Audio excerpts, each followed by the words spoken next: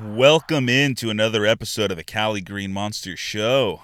I am your host, the Cali Green Monster, Dean Ryan, coming to you here from the Tesla Studios here in a really foggy San Diego, California. Have to imagine it'll be sunny later. Never know. Either way, coming to you here on this Thursday morning, April 8th, 2021.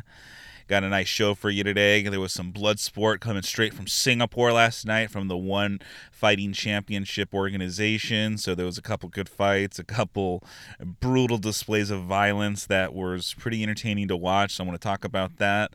But before I do that, I feel like I'd be hard-pressed to not start Masters Thursday without talking about the Masters. So anyone in the sports world or anyone who's a golf fan, today is kind of a big day. You know, the Masters is one of the four major tournaments in professional golf, or at least the U.S. PGA Tour. You know, there's the Masters, there's the British Open, there's the U.S. Open, and then the PGA Championships. So the Masters kind of kicks off that stretch of the majors, and amongst a lot of golf people, the Masters is considered the Super Bowl of golf.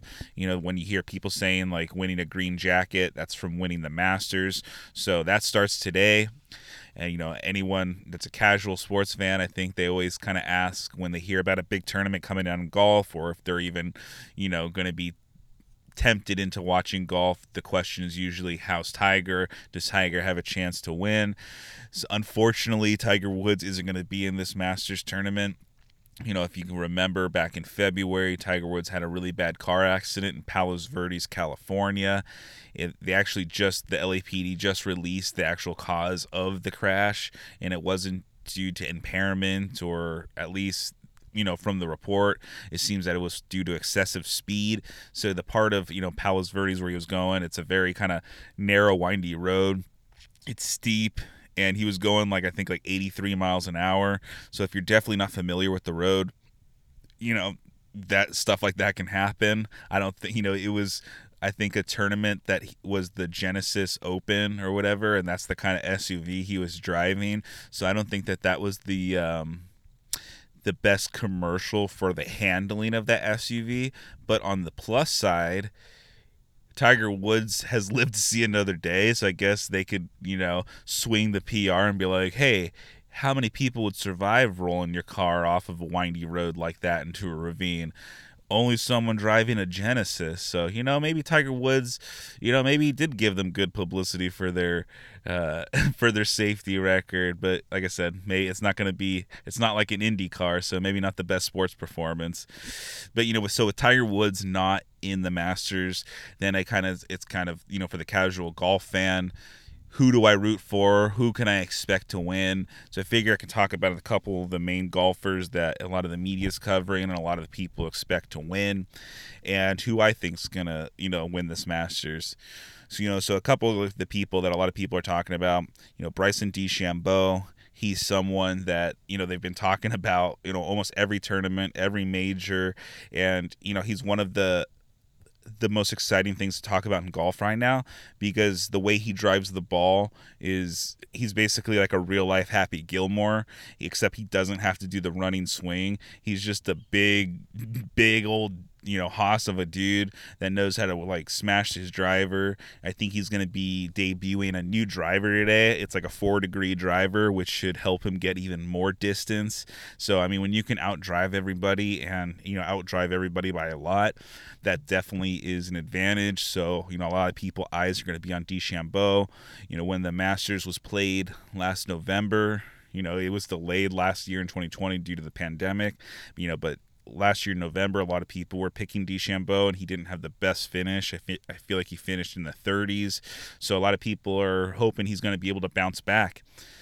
We got Dustin Johnson, the winner of last year's Masters. You know, he's the world number one right now, married to Wayne Gretzky's daughter. He just seems to have it all right now.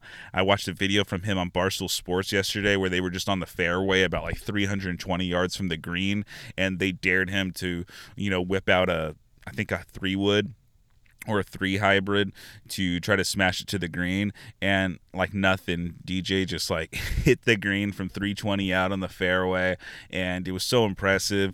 So there's obviously a lot of people that going to be looking at the world number one, and I feel like the way that Dustin Johnson's playing, he's almost a guaranteed top 10. So if you're someone that likes to bet or bet on golfing, I think Dustin Johnson in the top 10 is, if you can get good odds on that, or I just think that'd be a good play just in general.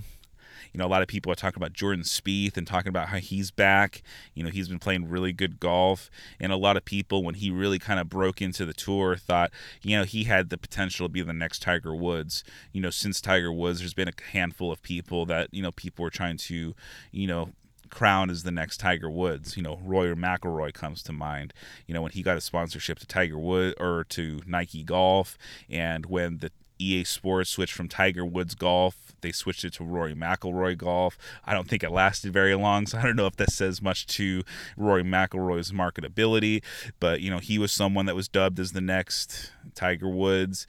And then you had Jordan Spieth. And I think by the time he was 23, he had already won 3 majors. So it was the second youngest Masters winner, so second only to Tiger Woods when he won his first major and won his first Masters, and he's won a couple U.S. Opens.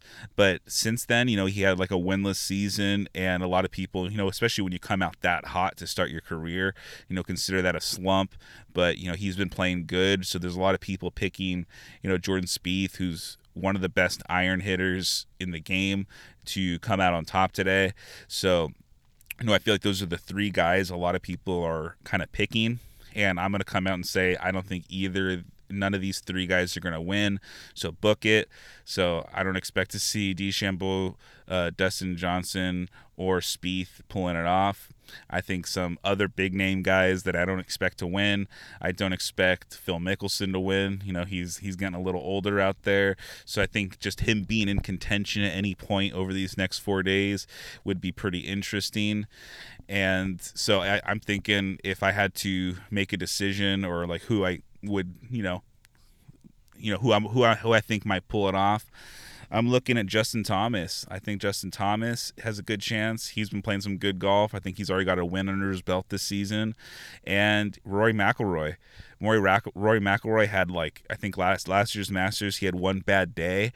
But if he would have just, had a shot a couple shots better, he might have actually been in contention with Dustin Johnson, and we might even be talking about Rory McIlroy coming in to defend his Masters, this time. So even though Rory McIlroy hasn't won yet at Augusta, I'm not writing him off. So book it. Either Justin Thomas or Rory McIlroy are going to win the Masters this week, and I can't wait to tell you I told you so on Monday.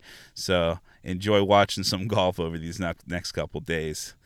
So let's transition from golf, gentleman's sport, very refined, wearing Ralph Lauren and Titleist hats, and let's switch it to the complete opposite sport, a sport where we throw in a couple dudes in underwear in a cage and watch them beat the shit out of each other.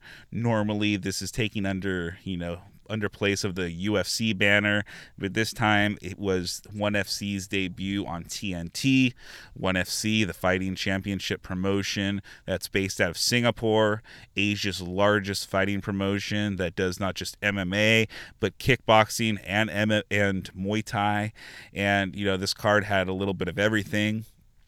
I want to talk about the heavyweight Rug Kane, who was he was kind of like the opening prelim fight on the Bleacher Report app, and that dude was super impressive. A lot of the MMA hardcore community, he's kind of like, I feel like every couple years there's always, there's these people on the underground or in the lower promotions that a lot of the hardcore fans get excited about, and I really haven't sought out these fighters like since probably college. I felt like in college that's when you'd catch me watching WEC events and Strikeforce events and going on Access TV to watch like random cards and like I think like the Bama organization and any cards that would come out of Japan. So I would like to seek out like these people and try to see who the next big person in the UFC would be. And this guy Rug Kane, who at the time is only 2-0. I think I believe. He was really hyped after his debut fight where he fought. I think his professional debut was in Senegal. He got signed right away to ONE FC, had an impressive debut, and then he fought last night, and I felt like he was impressive again. His background is in Senegalese wrestling, so he has a grappling background, and we really got to see him put it together last night.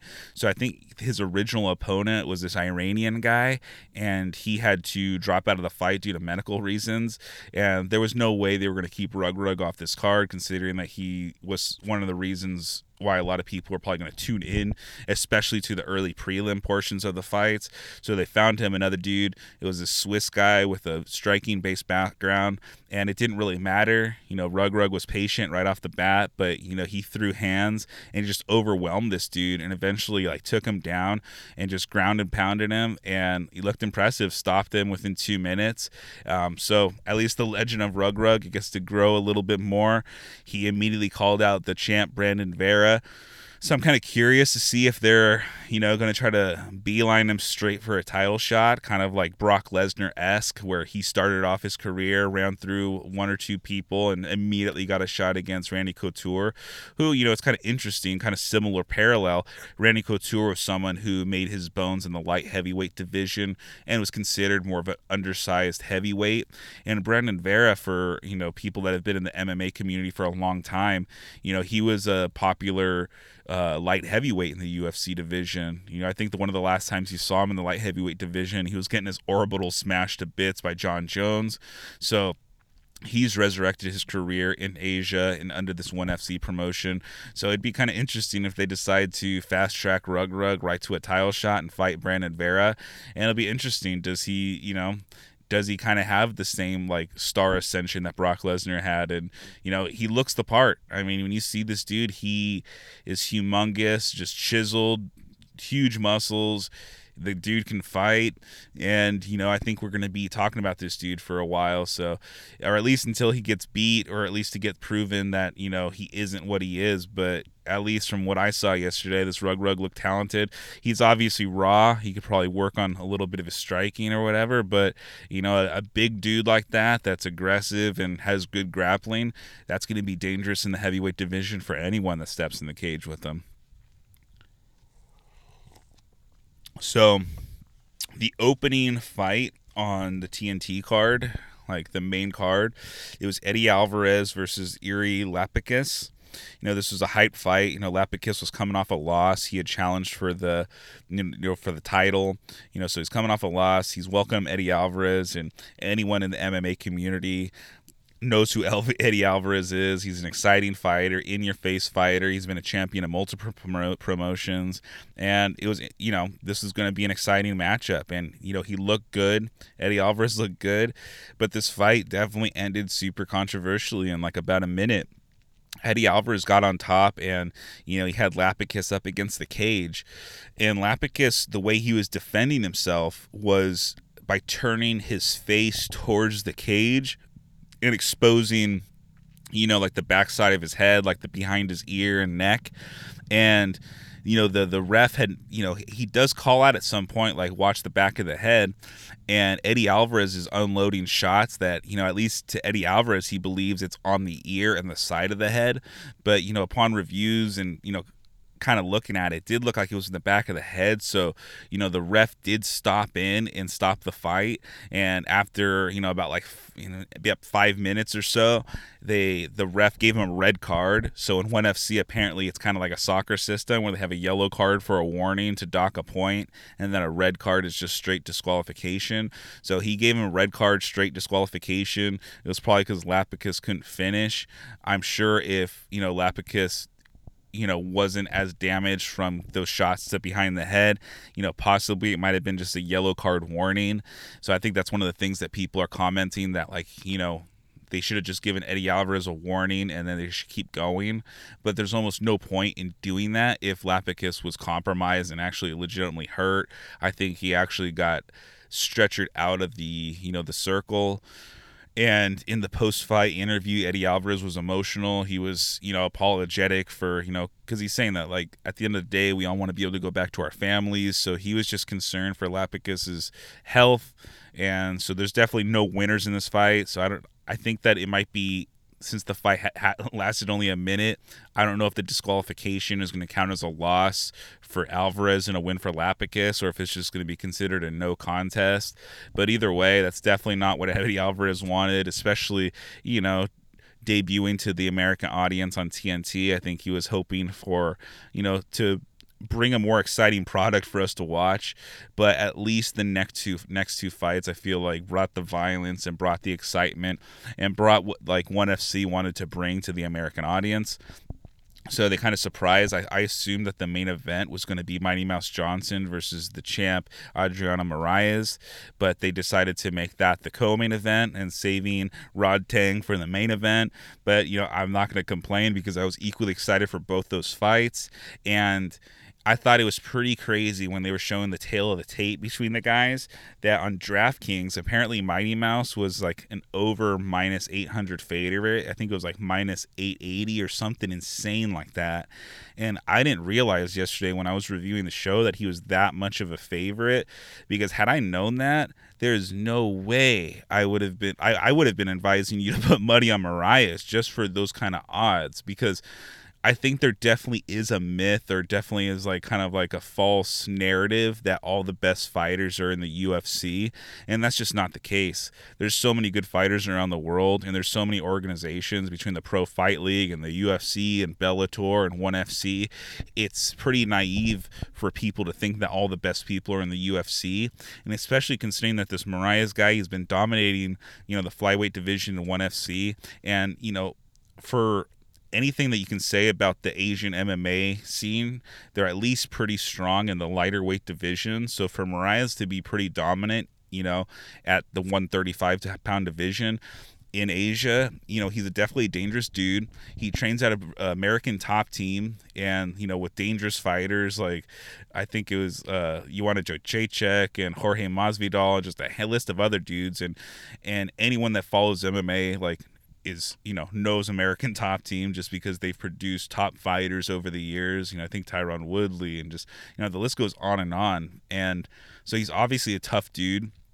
And like when you watch the fight, like when it started right away, he was the bigger, lankier guy, and it just seemed like, dude, DJ's gonna have problems, and he definitely did. It looked like, he was having a hard time getting inside and basically getting to Moraes, and I didn't feel like he was threatening very much. It didn't seem like he could really do much, and because I think even with the with the grappling exchanges, it's like Moraes seemed like he was getting the better of him there.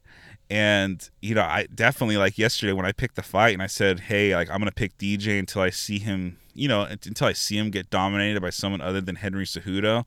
And that was my ignorance talking right there. Like, I hadn't seen an Adriano Moraes fight live, and I think had I seen it, I might have picked differently, because he looked like the better fighter out there. And when he finished him in the second round, it was super impressive. He knocked him out with an uppercut, and he finished him with a knee to the ground. And that's one of the things in ONE FC, there's different things. So it might, the cage might look similar to an octagon, the gloves might look similar, but the rules are a little different. And you saw right there where, DJ was on his butt. And in the UFC, you're not allowed to throw a knee or a leg strike or anything like that to a downed opponent, especially to their head. And not in ONE FC, because Moraes just came in and with a fucking flying knee and put DJ out. And it was impressive. Like, it was impressive. It was exciting. It's something that I would definitely be interested in seeing if I don't know if the commissions in the United States would ever allow that to happen. I think that even just the fact that some states, like considering especially like New York, I think they've only had MMA legal in that state for about less than 5 years now, maybe 5 years, so half a decade. So I think that there's definitely some politicians that'll see some dude like getting knocked out by a flying knee and definitely kind of cringe a bit. And I thought that's what was kind of like one of those weird kind of hypocritical things when you're watching MMA is, in the first fight, Eddie Alvarez, the punches that he was hitting the guy, it was kind of in a dangerous spot, but they didn't look nearly as visually, I guess, like kind of like, oh shit, as you're seeing a dude flying knee into a downed opponent. So definitely, I mean, it was good stuff. Mariah's, I think, validated that he's definitely one of the best pound for pound fighters, and it'd be interesting if he ever makes his way across the Pacific Ocean to fight in the UFC and fight some of the better lightweight dudes. I'm just like Peter Yan and Aljamain Sterling and Dominic Cruz and Corey Sandhagen and TJ Dillashaw. Like, all these dudes are around his size and weight, and it'd be awesome to watch him fight those dudes. But I feel like the way fighting goes, that by the time we see this guy ever make it to the UFC, even if he decides to, it'll probably end up being too late. So I think that for the foreseeable future, if we want to see Adrian Mariah's fight, it'll probably be under the ONE FC banner. And I mean, if ONE FC's smart, they'll do whatever they can to keep him, because I definitely think he's a marquee fighter that they should definitely try to promote more around, because more people need to know about this guy. I'm definitely going to be tuning in, and because I enjoyed the product that they put out today, because I still have one more fight to talk about in the main event. There's definitely a reason that it was the main event, and there's definitely a reason why this Rodtang guy is a star. And it was one of the most exciting, best combat fights or I've ever seen. Maybe not ever seen, but at least I've seen in a long time. And so this Rodtang guy, I mean, I've seen videos of him over the last handful of years. He's always popping up on social media, for I feel like if you follow any MMA fighter that got big and sold their Facebook page, there's always these generic fight videos that kind of circulate through all of them. And I feel like Rodtang is one of those guys. He's known for being able to take punches and just kind of keep asking for more and just keep coming through. And he's just he's like a juggernaut, man. He's definitely intimidating. He's scary. When you look at this guy's face, you would think he's probably in his 30s or 40s, because he looks older than the 23 that he's advertised at. When he said 23, I thought I heard wrong, because not just that he looks older than he really is, but his record. It's like, how is this guy 23 years old and has 266 wins with an 82% winning percentage? So an 82% winning percentage of 266 wins, that leaves about 44 losses there, and I think there was a couple no contests in there. And you might be thinking, you look at Floyd Mayweather or some of these other fighters that might only have 0-1 loss on their record, but I guess in Thai Muay Thai, to have even just a 70% win record is considered amazing. So if to be above 80% is considered unthinkable. So this guy's the best of the best. He's aggressive, and when they brought out this guy, I'm annoyed that I didn't know it right off the top of my head, that I had to look at my notes. Daniel Williams, because Daniel Williams definitely made a name for himself.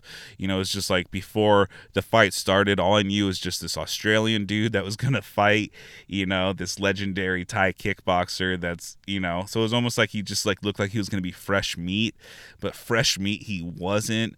It was exciting. As soon as the fight started, these guys just smashed shins together, and you knew they both were coming to fight. It was 3-minute rounds, and so for that entire 9 minutes, these guys brought it.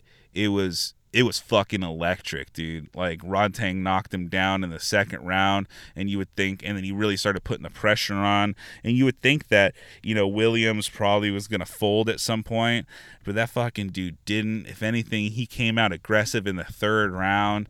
These guys were tough. It was awesome, man. It just made me be like, dude, the UFC is missing out by not having more. They should be doing these Muay Thai fights, because unlike the kickboxing fights that had the kickboxing gloves, these Muay Thai fights are just MMA gloves and just throwing down and just sheer aggressiveness. And I think the 3-minute rounds allows for them to just go balls to the wall.